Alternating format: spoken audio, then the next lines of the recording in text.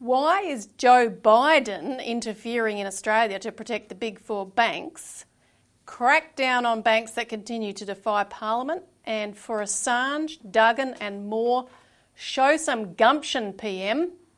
Coming up on today's Citizens Report.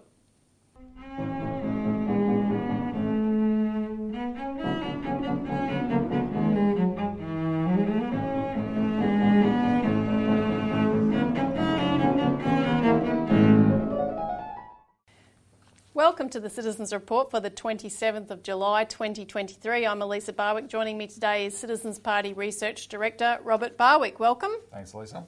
And on today's show, we're going to be talking about how Joe Biden is intervening to protect the big four banks. You'll find out exactly what that is about in a minute. It is bizarre. We'll then discuss how NAB are closing more bank branches and In total defiance of democracy. And then we're going to end on a media doyen in Australia now putting the pressure on Albo to intervene on Julian Assange's behalf. Yep. We also need to announce, Elisa, that from now on, our shows should be posted at 5 o'clock on Fridays instead of 5 o'clock on Saturdays. So we started that last week without, we forgot to announce it. So expect those who are the regular viewers, and we want you all to be regular viewers, you can start watching it as of 5 o'clock Friday Eastern Standard Time, yes. Australia. And to help us build the viewership, please hit the like button, subscribe, share this as widely as you can, and you can also make a donation by following the instructions in the box below if you can support what we're doing. Yep. So, first topic, why is Joe Biden interfering in Australia to protect the big four banks? Now, we are going to talk about a two-part feature series that has been posted by the Australian Strategic Policy Institute, aka ASPI, on the 24th of July. China's cyber interference narrows in on Australian politics and policy. And the story says that China bots on Twitter and other social media are amplifying attacks on things like AUKUS, the AUKUS subs deal, including the attacks by former Prime Minister Keating, and even things like, quote, sustained targeting of the big four banks. So these China bots are apparently amplifying our campaign, well, and ASPI names us in particular, which I'll read the quote in a moment, targeting the big four banks. So the article says, this is the quote, major Australian banks are a key focus for many accounts in the campaign, including the Commonwealth Bank, the National Australia Bank, ANZ and Westpac. This includes claims that Australian banks aren't serving regional Australia and First Nations customers. Concurrently, the campaign promotes the views of certain individuals, such as former Prime Minister Paul Keating, and organisations, especially the Australian Citizens Party. Especially the Australian Citizens Party. It's interesting, though, they're putting us in the same camp with the former Prime Minister, so, you know, elevating our status. And he's not even on social media. The article goes on to demand that the ACP's, our banking campaign and our associates come under the new social media censorship legislation, which we've been campaigning against, and we've been getting, and hopefully our viewers have made their submission, which is due, just as a reminder, on the 6th of August. Yep. This is the Communications Legislation Amendment Combating Misinformation and Disinformation Bill 2023. So do that if you haven't. So the article says on that point, if the new ACMA powers to combat misinformation and disinformation or a variation of the bill are passed, then as a first step, ACMA should mandate the digital platforms, including social media platforms, disclose all state-backed influence operations publicly, as if somehow we were in control of these so-called China bots that are amplifying our campaigns. What they're calling for there is to say that any post made by the Citizens Party, or say me, because I'm very active on Twitter, my account would be labelled, and Twitter does this now, right? So if it's RT, Russia Today, they'll say, state-backed media. They want us to be labelled state-backed foreign influence campaign. That's what they're actually calling for in there. State-amplified, yeah. Exactly. And then under the censorship laws, we would actually end up being kicked off. Look, here's the thing. If it wasn't so serious, that part of it, this whole thing would be laughable. I mean, it is hilarious what ASPI is trying to claim here. Are they seriously saying that Beijing, Xi Jinping, is concerned whether the town of Inglewood loses its last branch, which it's about to happen because NAB's about to close it down? NAB's announced this week. Is Xi Jinping personally concerned about that? Is Xi Jinping concerned about Mitchell in Queensland losing its last bank? Is Xi Jinping concerned about the 30 branches that NAB has shut down in regional Australia? Is that what they're actually saying here? That the Chinese Communist Party, which they say is likely behind these bots, they don't even know, Elisa. They present no evidence of these bots being Chinese-backed or anything. Let me rephrase it. Sorry, I won't say they don't know. What you said is more true. They've presented no evidence. They actually may know who's behind these bots. Because it's far more likely, given what they're saying should be the consequence, it's far more likely they represent the people who are behind these bots trying to set an organisation like us up and taint our campaigns than Xi Jinping actually is paying attention to bank branch closures in regional Australia. Because you know what? ASPI has done more than any other organisation in this country to absolutely demonise Xi Jinping, China and everything Chinese, destroy our relationship with our biggest and best trading partner. That's its job. And I'll talk about its funding in a minute. But it's paid by the US government to do it, right? And they're now claiming that the President of China somehow cares about bank branch closures in Australia. That means Xi Jinping's the good guy.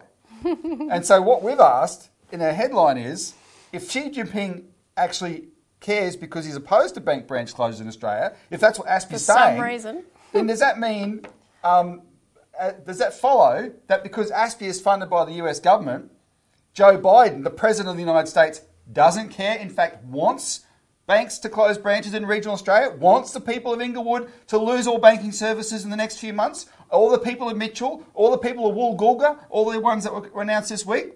Does Joe Biden want you to lose your banking services? Does Joe Biden back Australia's big four banks in shutting down banking services? How flippin' ridiculous are you, McCarthyite lunatics?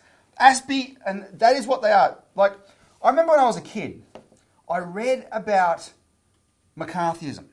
And I read about the witch hunts in the 50s and how anybody with the look sideways at something, like anyone who was even remotely friendly to Russians because they're just like a returned serviceman from World War II who knew that Russia had been America's allies. They were immediately tainted as, you're a commie. Are you a member of, have you ever been a member of the Communist Party?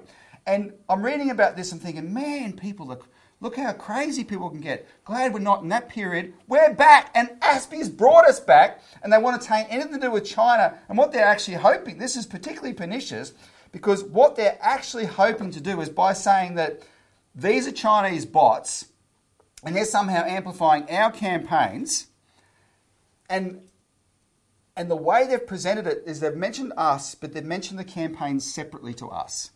So they're actually saying, it's not just by virtue of amplifying the Citizens Party, they're also amplifying their campaigns. And they haven't even said that. They've said these Chinese bots are amplifying this campaign against bank branch closures.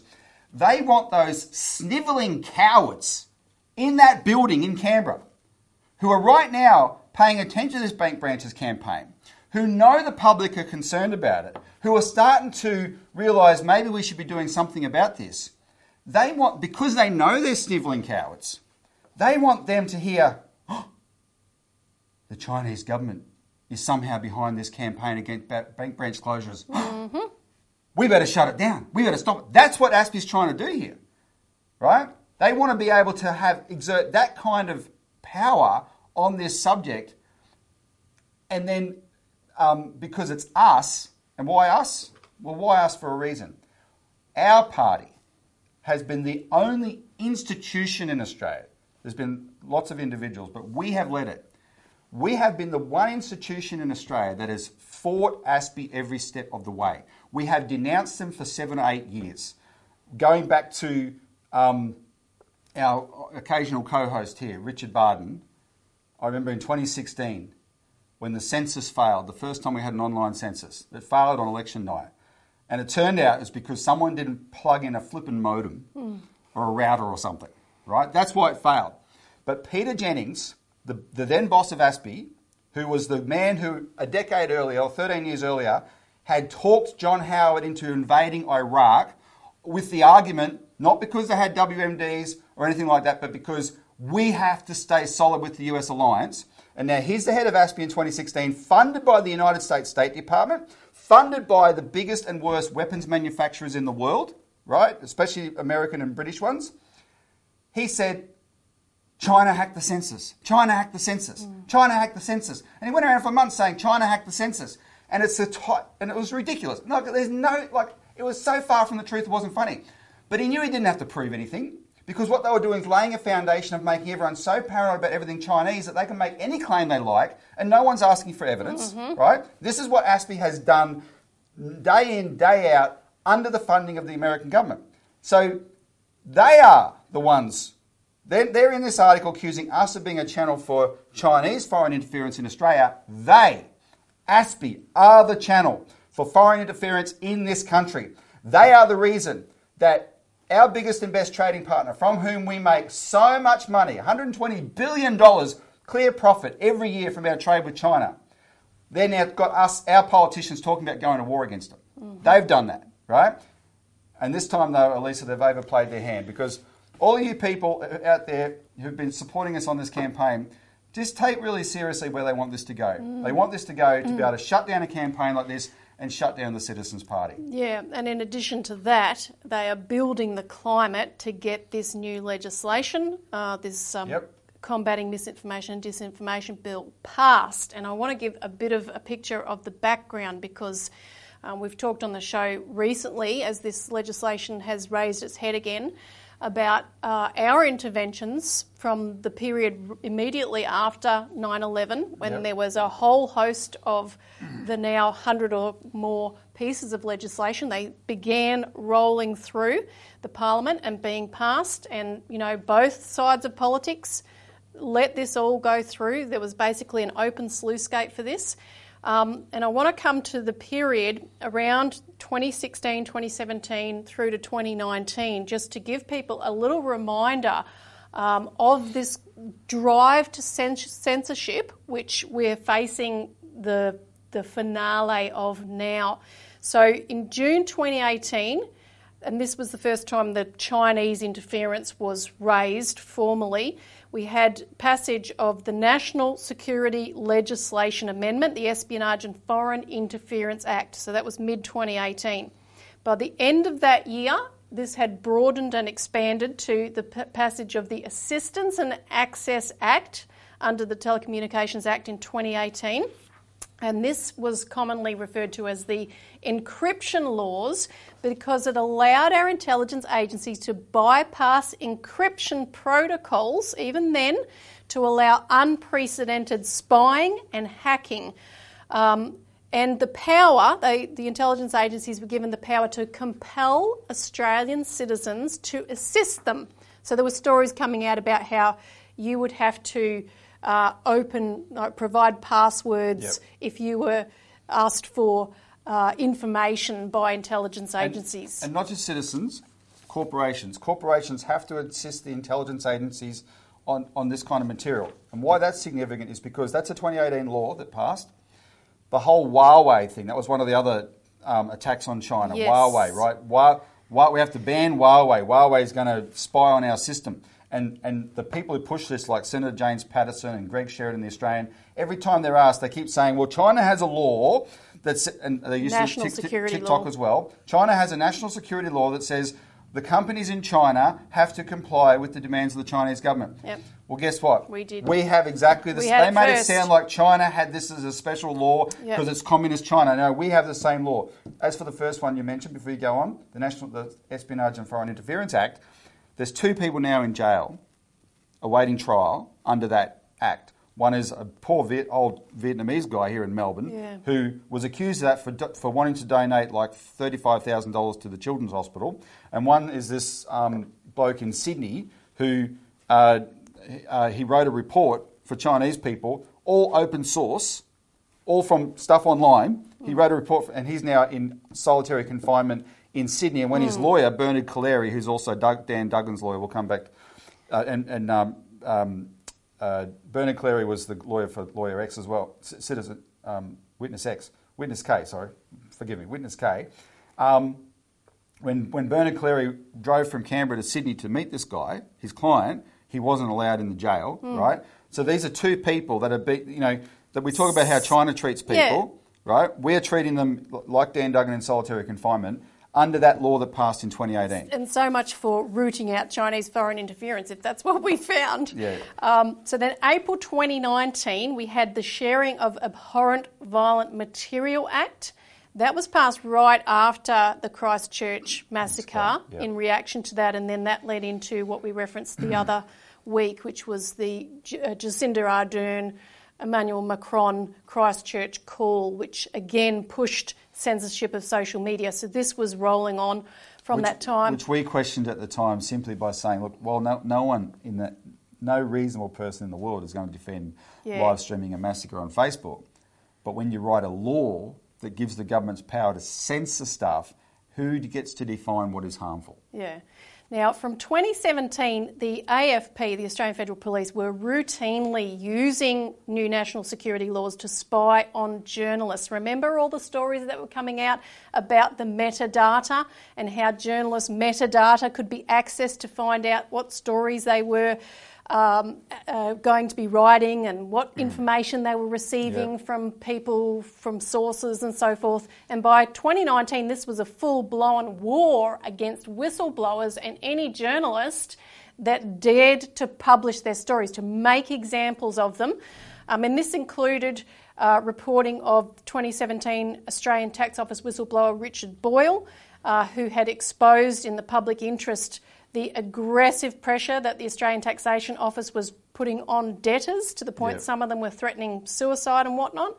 By July 2017, you had the story about possible war crimes in Afghanistan, and ABC journalists, the ABC was being contacted to provide fingerprints of their journalists to the AFP at that point. And of course that then later led into the story I was going to mention David McBride on the Afghanistan subject, which has been a subject that we've talked about a lot on the show as well. David McBride's leak led to the Afghan Files story, and then the ABC got raided for that Afghan Files story. Exactly. And then in June 2019, of course, and again, this is probably in many people's minds already forgotten about, but remember News Corp journalist Anika Smethurst's home was raided. In a quite a stunning fashion, because she had exposed the plans for the Australian Signals Directorate to spy on Australians, and this was all part of this censorship, and we've got to do this in the interest of national security and so forth, which both parties, Labor and Liberal, were going along with. Now, then, for some reason, the AFP, when they raided Anika Smethurst's home, they were interested in her underwear drawer and all that kind of stuff. It was all salacious garbage. But at the end of that year, in the first hearing of the inquiry into the cash ban legislation, Senator Rex Patrick revealed something quite interesting because, I've got some journalist numbers on my phone, right? Nowadays with mobile phones, everyone saves everyone's numbers. If you're a politician, you've got a lot more than I do. So he revealed that following those raids on the ABC and Anika Smethurst, the few hundred journalists on his phone all switched to the encrypted app Signal because they suddenly became very afraid, not of the Russians, not of the Chinese, of the Australian Federal Police and the Australian government. That's the press corps in Canberra now. They live in fear of their own government, and you think they're telling you the truth.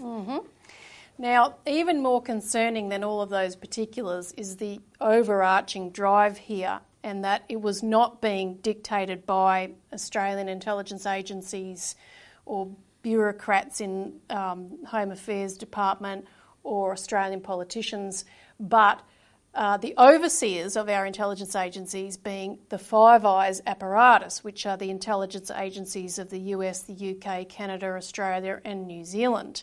And under the threat of terrorism, which then later evolved into the threat of foreign actors such as China and Russia, they were pushing for what was described as a transnational model of security, where you have to have some overseeing group, no actual nation itself, looking at the bigger picture globally to prevent or to protect the security of any one nation. Now, Mike Pezzullo, the Secretary of the Department of Home Affairs, the inaugural one after it was first established, and he was the one who was planning what was revealed by Anika Smethurst, the Australian Signals Directorate, spying on Australians because they could only spy overseas, and they were trying to push to have this operating domestically. Mike Pezzullo is one of those people that when you see him in person, if you feel like the temperature has dropped, and you can hear the music. He's a very sinister character, and he's been there forever. He actually was one of the key instigators of the Home Affairs Department under Kim Bomber Beazley's government when he was a key bureaucrat there and through. Well, he was the chief of staff to Beazley, but he initiated the department under Peter Dutton. Yeah, that's right. And so he pushed for it for a long time before it eventually came about in 2017 under Malcolm Turnbull, I should say. So the idea was to have a super ministry that would oversee security, and Turnbull also ushered in the Office of National Intelligence, which was a intelligence agency to oversee the several different intelligence agencies. And Turnbull described that as a single point of coordination with the Five Eyes, working with the Five Eyes. But anyway, Mike Pezzullo, in the lead up to the Five Eyes ministerial meeting that took place in 2018 on the Gold Coast, which are top secret meetings, by the way, there's no reporting that takes place of these meetings and what happens there. In the lead up to that, he spilt the beans on this push for the transnational model of security at an international summit on borders that happened in Washington, D.C. in 2 months earlier before this August Gold Coast meeting. And he said we need a transnational model of security with pacts that supersede national borders, which would effectively be, he didn't use this terminology, but it would be a global intelligence superstate or police state, you could call it. He did say, in these words, that security has been dealt with previously within jurisdiction, i.e. within, each country. But he said this is no longer the view held by the Five Eyes partners, and he demanded the, quote, transformation of the state, meaning the governing apparatus of any nation, requiring a reorganisation of the idea of government itself, basically, and that sometimes governments, he said, and the state should be less visible. And to do this, he foreshadowed new, tell me if you've heard this before, values, norms, and legal constructs, right? The so-called rules-based order has created many of them out of thin air, which they then expect the whole world to agree with, and if they don't, then they transgress the rules-based order and they're in the doghouse. And Pezzullo insisted that, quote, unity of command, clarity of authority, and singularity of purpose needed to be hardwired into our security architecture. Multinational security architecture. That's right, this transnational vision. And following on this assertion from the Five Eyes, you then had a whole series of things. You had a CHOGM, which is the Commonwealth Heads of Government Summit, which would broaden out collaboration with Five Eyes and the Commonwealth countries. You had the Cyber UK conference in 2019 where the head of GCHQ, Jeremy Fleming, which is the British spy agency, called for the building of a wider set of stakeholders to work with the Five Eyes. And this kind of thing continued. Of course, today it's now been integrated with AUKUS and with a whole series of NATO plus alliances and various pacts which is constructing this kind of global security apparatus. But the Five Eyes is actually the heart of it. So, yes. So in NATO, for instance, take NATO. You've got the US and United Kingdom are just two countries out of however many, 20 to 30, whatever there are now, right? And America's the dominant partner, of course, because it's the one that provides most of the security. But the Anglosphere subset of that, they're trying to strengthen now by making.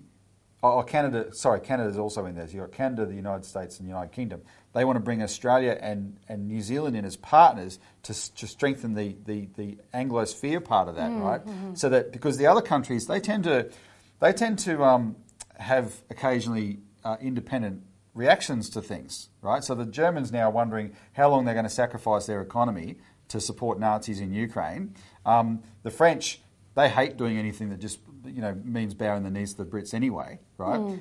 So they always have this more independent streak. So they're trying to, because the Five Eyes apparatus, which they created in World War II, and especially straight after World War II, that is the core of this transnational system, right?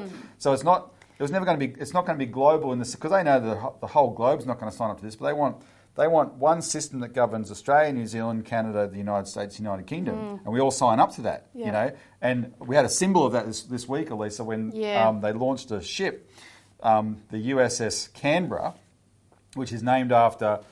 It's actually named after the city of Canberra, but this is an American ship. In World War II, there was a HMAS Canberra that sank, and in honour of that ship, at the time, in World War II, Americans named their ship USS Canada. It was just in honour of it.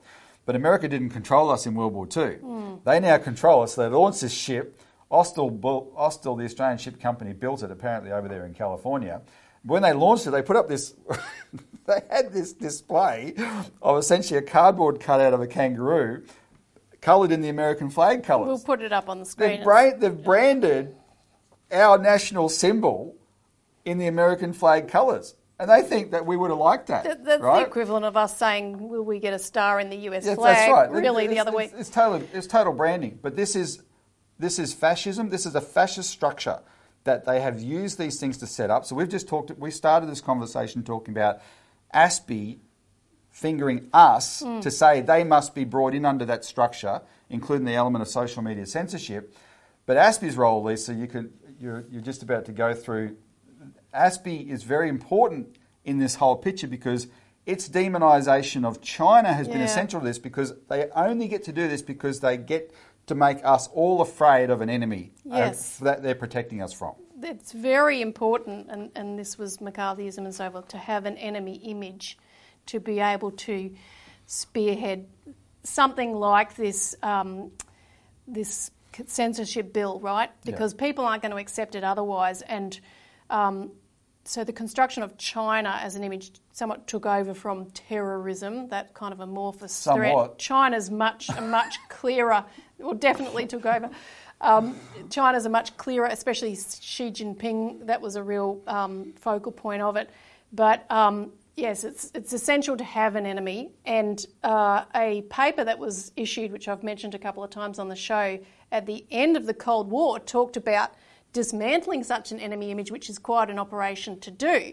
And in reference to that, they had a chapter on the internal implications. The paper's called The Image of the Enemy and the Process of Change. Yes, issued in 1988. That was by a Russian and an American academic working together on that. They co-wrote this to both reflect on what happened inside their countries. But they had a chapter on the internal implications of enemy image, and I just want to read it. It says, the image of the enemy is not only very dangerous for the stability and security of international relations, but leads to highly negative consequences for the domestic life of countries.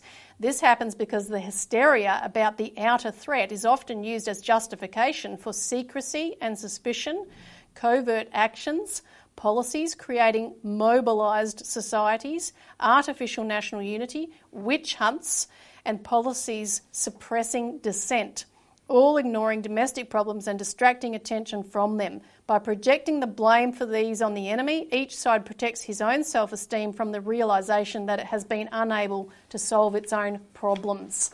And especially in a crisis point like today, That's exactly what they need. No, you couldn't get a more accurate summary from 1988 of exactly what we're living. Because, that was the year before the wall came down. That was the year where everyone said, okay, we don't have a Cold War anymore.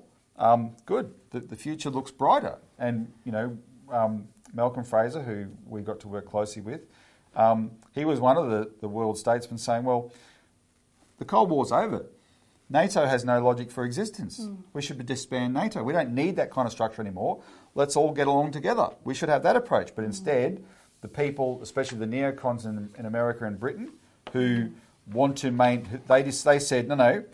Well, what we're going to do now is take this opportunity to make sure we have a world forever under the sole domination of one country, or one country and its allies, which is the Anglo-American superstate, right? And that's our policy, and we will do everything we can to crush any rival. And while they were doing that, they haven't been able to crush a rival. China doesn't want to be a rival, but it was always going to make itself richer country, right? It wants to raise its people out of poverty, and in the act of raising its people out of poverty, it's become richer, and so that's just sent the Americans and Brits into a tailspin. That they now have a rival, and they're determined. Well, one of the pieces of logic behind their actions is, and people like John Mearsheimer, have pointed this out. These people, in their desperation, think they have a window of opportunity now to engage China in a war at a time when they fantasise they may be able to beat it. Because if they wait 10 or 20 years, they'll never beat it. And this is insane thinking. This is a recipe for nuclear catastrophe. Yet we are being softened up by ASPI through these various propaganda outpourings it does, now targeting us specifically because we're the one organisation that calls them out, to go along with this and destroy ourselves as a nation in said war. Yes. Now back to the extraordinary implication of this whole narrative, that somehow this results in Joe Biden wanting to protect Australian banks. Our second subject is crackdown on banks that continue to defy Parliament, because NAB has announced more branch closures, which you've foreshadowed somewhat this week. Well, look, 2 weeks ago, the 12th of July, Dr. Daniel Molino, the chair of the House Economics Committee, looked at Ross McEwen from NAB and Rachel Slade, his executive, Ross McEwen's the CEO, and said, what's your numbers of visitations to bank branches that aren't for deposits and withdrawal transactions? He said, I'm sure you keep records on that. And Ross McEwen, who I wish I could go off on a tangent and rant about him, but I won't for the sake of time. Ross McEwen, knowing the answer, he clearly knew the answer, gutless wonder. He sat back and said, I'll let Rachel Slade answer that. And Rachel Slade, and we'll put we'll just run Martin North's footage on this. This is what she said about visitations to branches. We ran it last week. We run it again. Visitations to branches that aren't about deposits and withdrawals, all the other types of visits. How many interactions are there of a different nature? And I imagine, you'd probably record that, all the different kinds of things people do when they come in. Some of that will be recorded and some of it won't, but I'll pass to Rachel because Rachel has the information. It's her network and she sees what's coming in and out every day. But maybe if you can take... It's a great question. And those interactions that don't result in a transaction, they're actually very challenging to measure. We don't measure them. We don't measure them. We don't measure them. We don't measure that, right? In other words, as Dale Webster pointed out, that means they have been sending around these fact sheets to all these branches, including the 4 that we're going to go through now, and they've said to every one of them, we are closing you because visitations to the branch have declined. Yet they have admitted they do not measure it because they can't measure it, Elisa. Unless they have someone on the door with a clicker, the only way they can get their data is by accessing their computers and the transactions on the computers from that branch.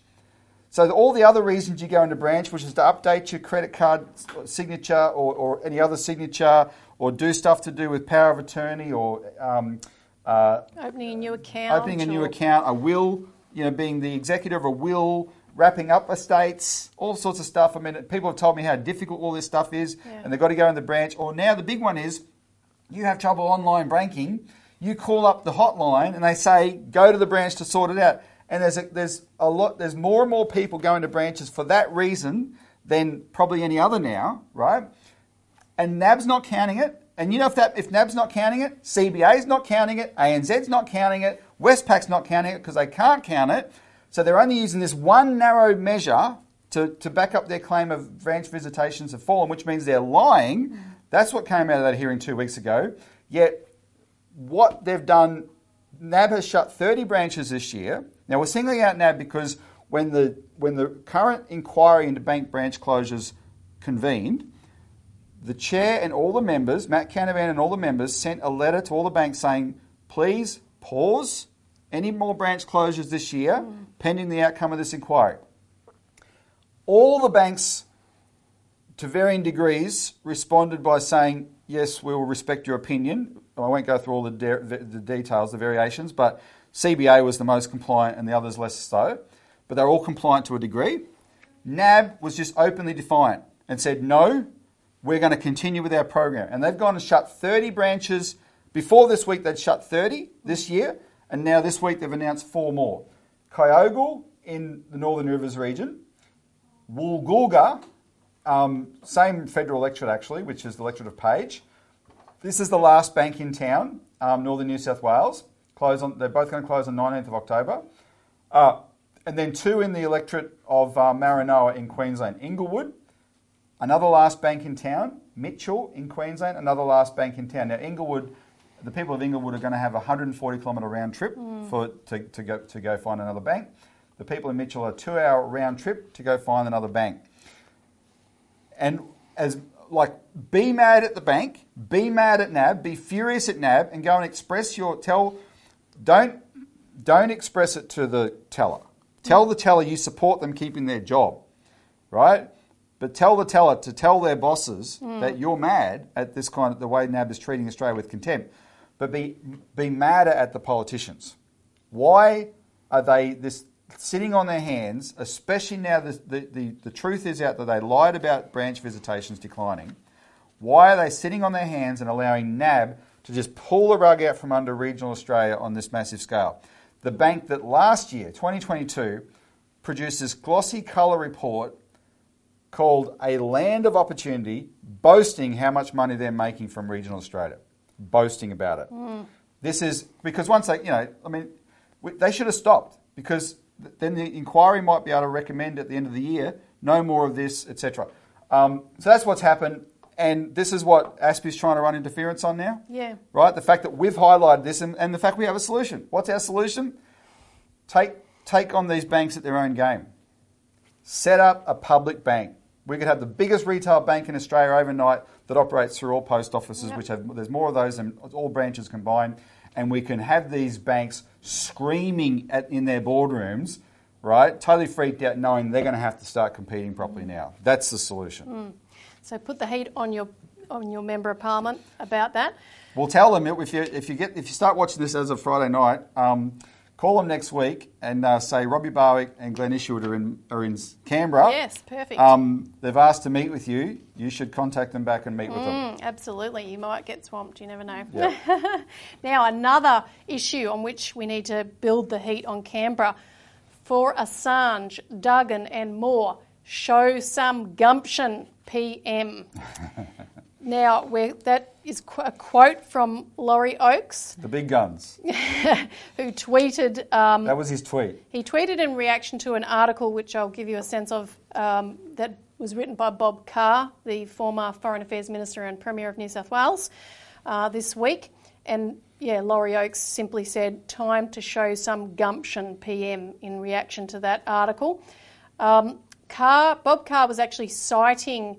a review that was published by the Lowy Institute of everything that Australia has done for the United States lately, which is just a stunning array of things that we've gifted them, basically. And Carr said, as a consequence of that, he said, look, if Albo fought for it, I don't believe the President can shake his head and say nope, given all we have gifted, the potent symbolism of B-52s, nuclear subs and bases on the east and west coast. it would look like we have sunk into the role of US territory as much as a dependency as Guam or Puerto Rico.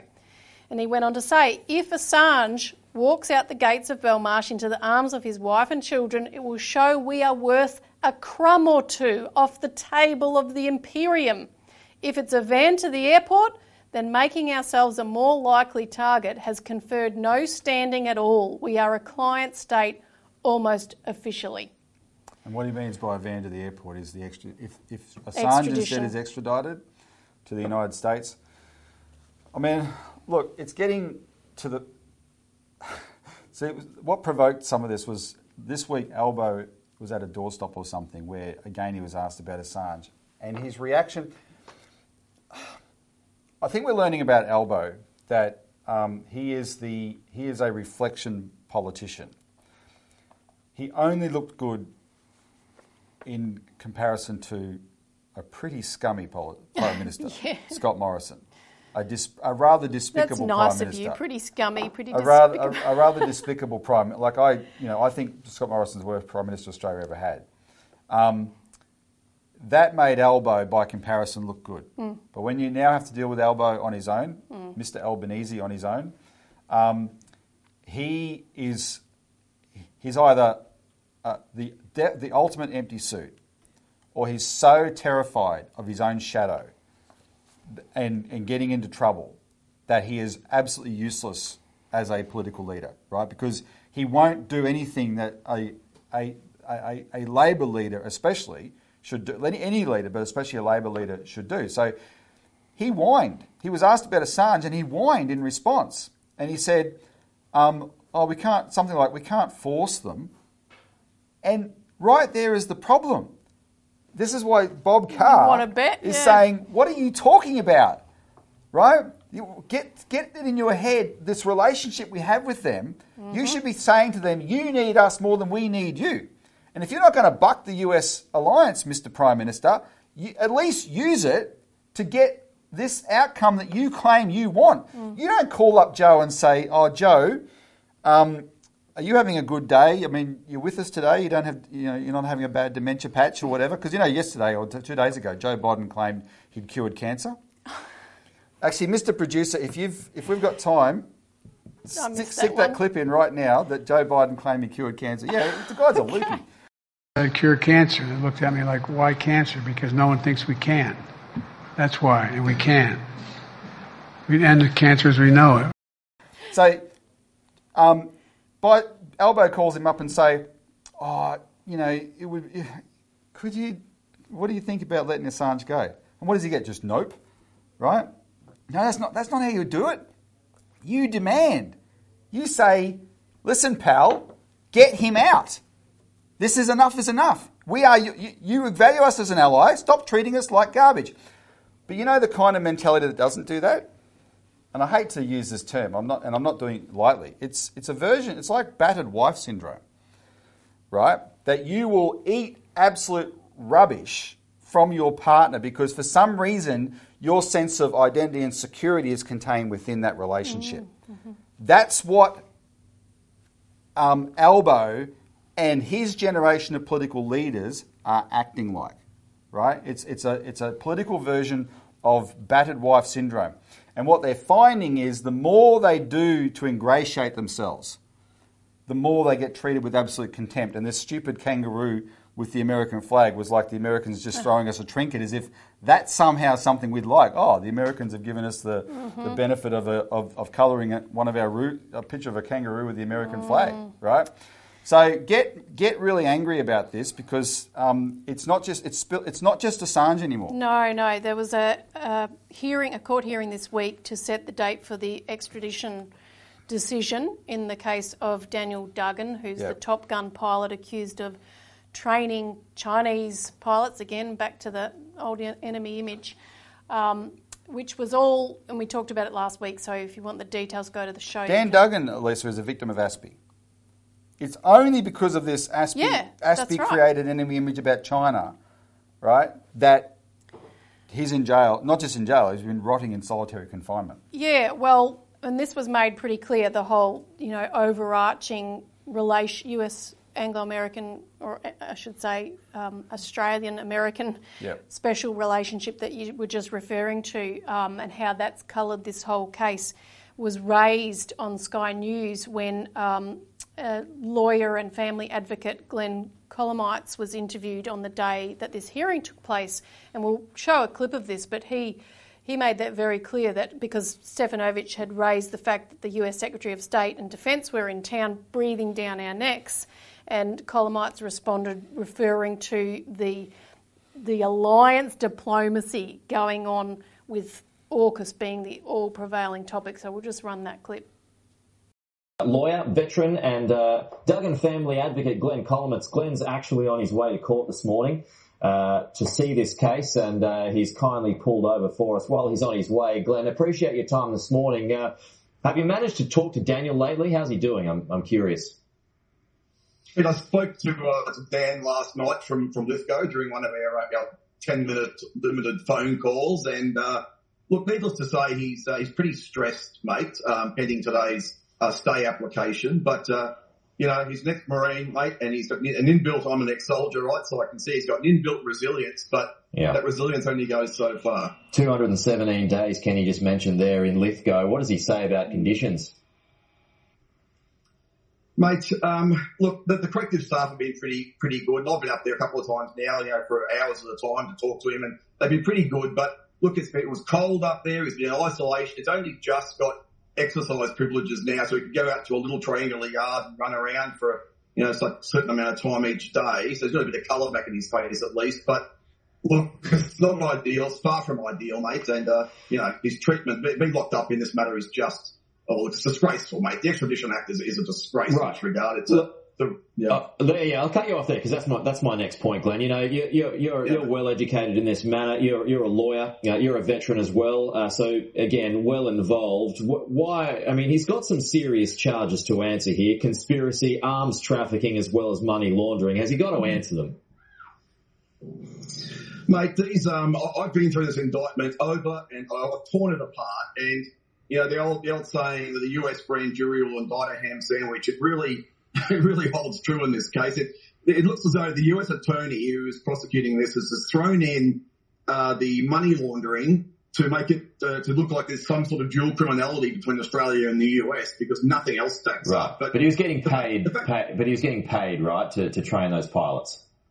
He was getting paid to train Chinese test pilots in South Africa, and that money he declared through his that salary, that money he was paid, he declared through his accountant in Tasmania. So look, there's no money laundering there at all. It's all totally accounted for. And again, the US will throw money laundering and conspiracy into these sorts of indictments to try and make it look like there's an ounce of dual criminality to this. But mate, it's the bad case. Given our close relationship with the United States, given the Secretary of State is going to be here this week, the Secretary of Defence is going to be here this week, basically America's breathing down our neck. I mean, what do you think of the and they want him, right? So what are our chances of keeping him here?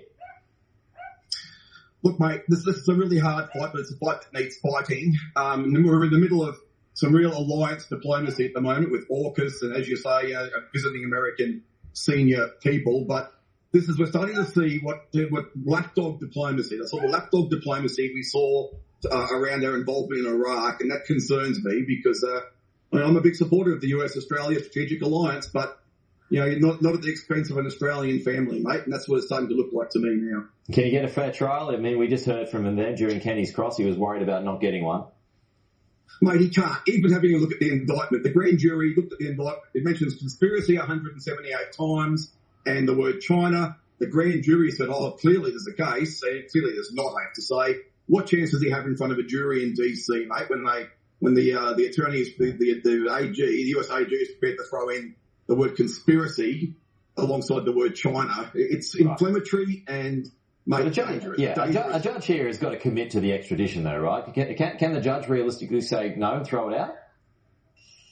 Mate, they under the extradition treaty, Australia is not to try and prove anything. All the US has to do is say, here's the indictment, tick the boxes, and off we go. So the evidence isn't tested here. Actually, Elisa, the fact that Stefanovic did say that, he basically said with the US Secretary of State Blinken and the Secretary of Defence Lloyd Austin coming to town, and the hearing was on Tuesday, right? He said, "Do you think you're going to get however he said it, that basically he was saying, look, you can't expect this to go your way." What he's actually meaning by that, I mean, he's just saying that casually off the top of his head, but it comes from a belief, and in Peter Stefanovic's belief, he's admitting that we know our legal system, which is supposed to be separate from government, the third tier of government, right, independent, right, and impartial, is not. Yeah. Right? That this outcome will be a political outcome. That's what he's actually admitting by that. Absolutely. And one of the other things that Colomites said in perhaps another interview was that the extradition request is very unlikely to be rejected because it mentions China and it mentions conspiracy no less than 178 times. And in any case, he explained that in that court decision on extradition, there's no testing of evidence. So Australia doesn't go and check all those claims and look at the evidence nor get to see the evidence or anything like that. It's basically just tick and flick. They put the request, we tick the box or we don't. Yep. So, yes, this matter is very serious. You've got a man stuck in solitary confinement for over 200 days now and another 120 or so more until the date of that extradition decision. Yeah, and the other point that Colomites made is that in response, it was actually quite a lot of good coverage this week, because around the court hearing, and your heart. And can I say to the viewer, we'll put the link below. Go to their page. The family needs support. Yes. They've actually had to sell a house to deal. They live on a farm, but they had another house. They've had to sell the house to deal with this already. It's hugely expensive, of course. This has just destroyed their life, right? I mean, he drops the kids off at school, goes to Woolies, walks out, and is arrested by the Australian Federal Police for something that he had done. That he's accused. The accusations around something that happened 10 years earlier, when we weren't at war with China. We should listen to Dan Duggan. Yeah. So we'll play the clip. He was interviewed. Yeah, the ABC 7:30 got to talk to him, and this was a risk for Dan because everything he says can be used in court against him.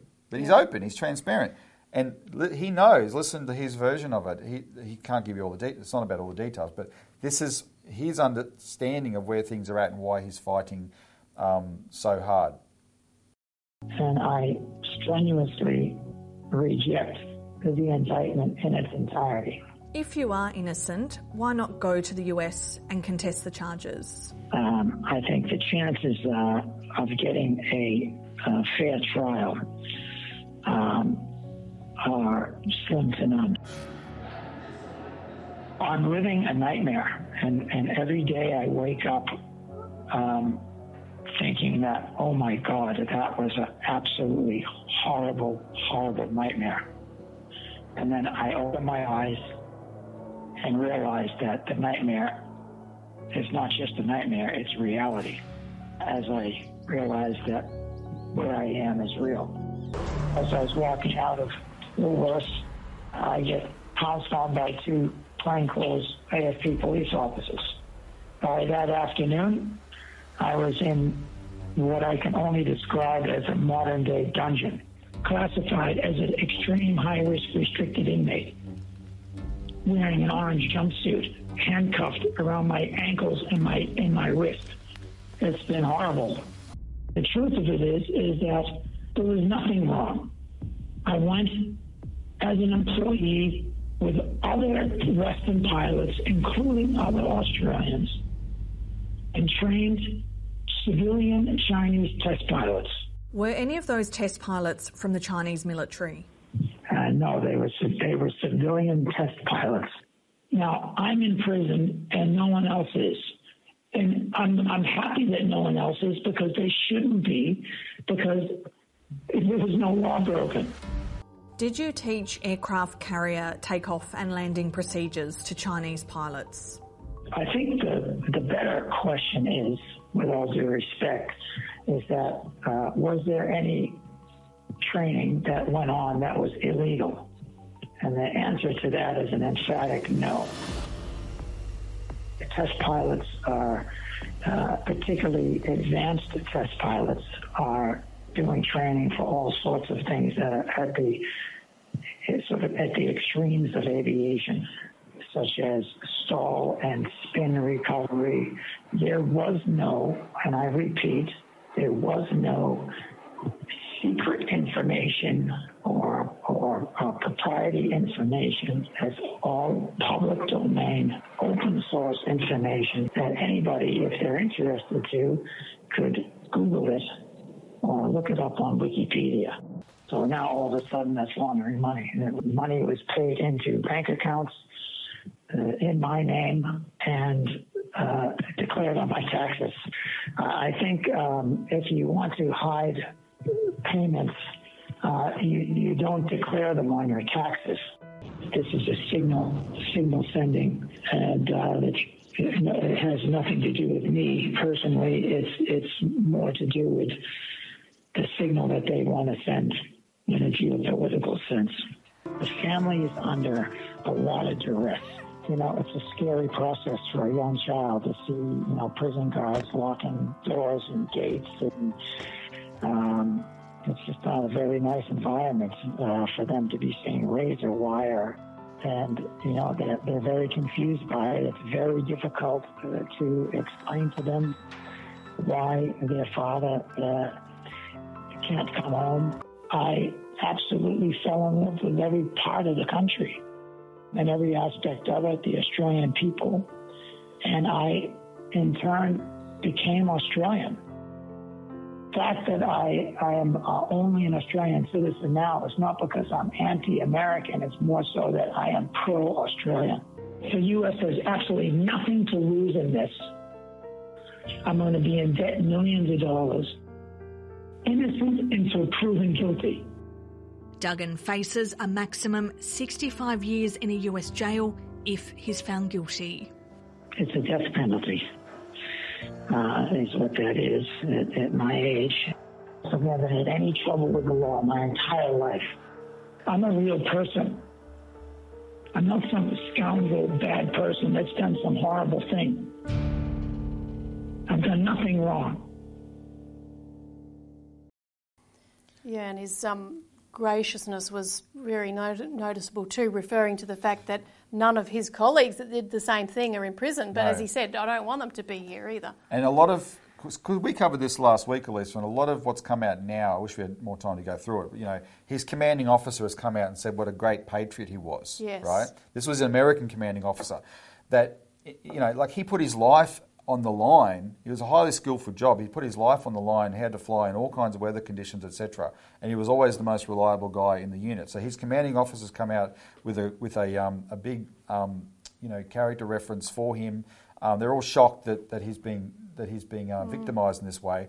We put out a release that compared what was being done to him with having his head put on a pike, like in the old medieval time. He's there as a warning to everyone to scare them away on this question of anything to do with China, etc. But this is an Australian family now that's being destroyed by this, right? And Colomite's made the point in another interview that because of the publicity, he's a former army major. He's been contacted by Australian veterans all around the country who are outraged at this, and they're now, he said, this is shaking their support for AUKUS. If we can, he says, he personally said, speaking on his behalf, Colomite said that he supports the US Strategic Alliance, but not at the expense of this family. And now people are questioning AUKUS, and if that's the silver lining in the cloud, good, because they should be questioning AUKUS, because he called it lapdog diplomacy. Yeah, that was in the clip, I think. Lapdog diplomacy. Yeah. And look, I think this is going to be another example of overreach. You don't come down here and pick on an Aussie family and expect to get away with it. So get fired up about it. There's a lot of reasons to contact your MP. So make a list and get on the phone, write an email. But in conclusion, just to reiterate, the fact that ASPI is now targeting us and domestic campaigns on the question of economics and services that have nothing to do with foreign policy in its purview, just to smear that, right, so that the whole package can be included in social media censorship. That shows you how serious this is getting, but it also shows you how effective we are being, right? So take heart from that and keep it up. Good job. That's all we got time for. Thanks for tuning in. Thanks, Robbie. Thanks, Lisa. See you next week.